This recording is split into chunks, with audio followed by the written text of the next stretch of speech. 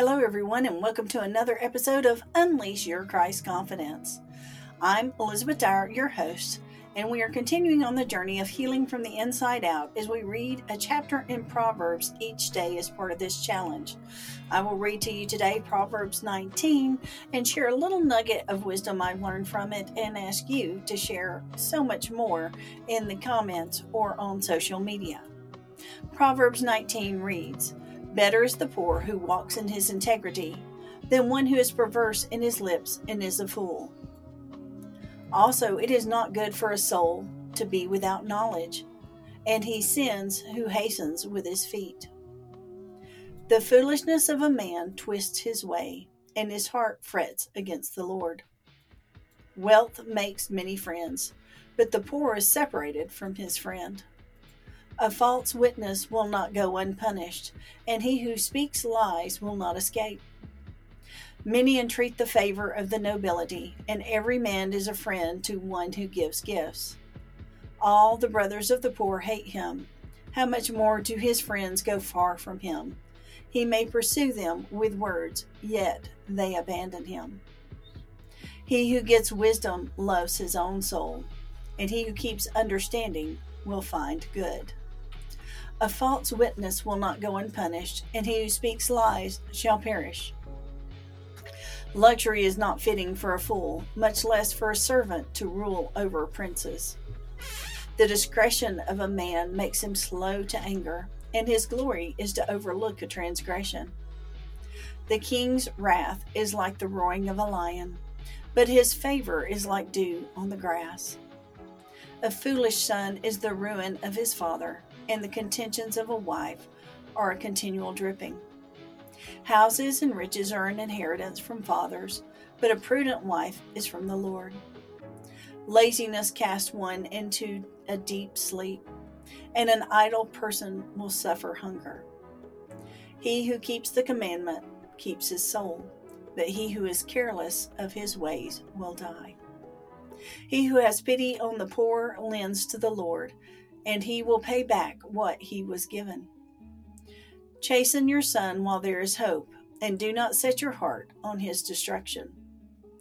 A man of great wrath will suffer punishment, for if you rescue him, you will have to do it again. Listen to counsel and receive instruction, that you may be wise in your latter days. There are many plans in a man's heart, nevertheless the Lord's counsel that will stand. What is desired in a man is kindness, and a poor man is better than a liar. The fear of the Lord leads to life, and he who has it will abide in satisfaction. He will not be visited with evil. A lazy man buries his hand in the bowl, and will not so much as bring it to his mouth again. Strike a scoffer, and the simple will become wary. Rebuke one who has understanding, and he will discern knowledge. He who mistreats his father and chases away his mother is a son who causes shame and brings reproach. Cease listening to instruction, my son, and you will stray from the words of knowledge. A disreputable witness scorns justice, and the mouth of the wicked devours iniquity. Judgment are prepared for scoffers, and beatings for the backs of fools. So there's 29 verses here that we can learn from and gain wisdom from. And one of the themes here is to continue to gain wisdom, continue to gain knowledge, and with it, understanding. So wisdom comes from God. Knowledge can come from lots of sources, but true wisdom comes from God, and understanding comes from being able to apply it to our day-to-day life. All of these things are interconnected, just as our heart, body, mind, soul, spirit, as we will, are connected together. So it's telling us to not stop gaining wisdom, not stop gaining knowledge. We have to feed our minds, and we need to feed our minds on things that are from God and continue to gain wisdom. We can learn lots of things, but the question is, are they going to lead us in the direction we want to go, or further from the direction that we want to go? So, my friends, what are you feeding your mind today? Are you challenging it? Are you growing it? Are you leading it in the direction of wisdom so that we are going in the direction that leads us to God? I know it's so hard today because there's so many things to lead us astray. And that's why it's important that we are careful on what sources we go to for knowledge.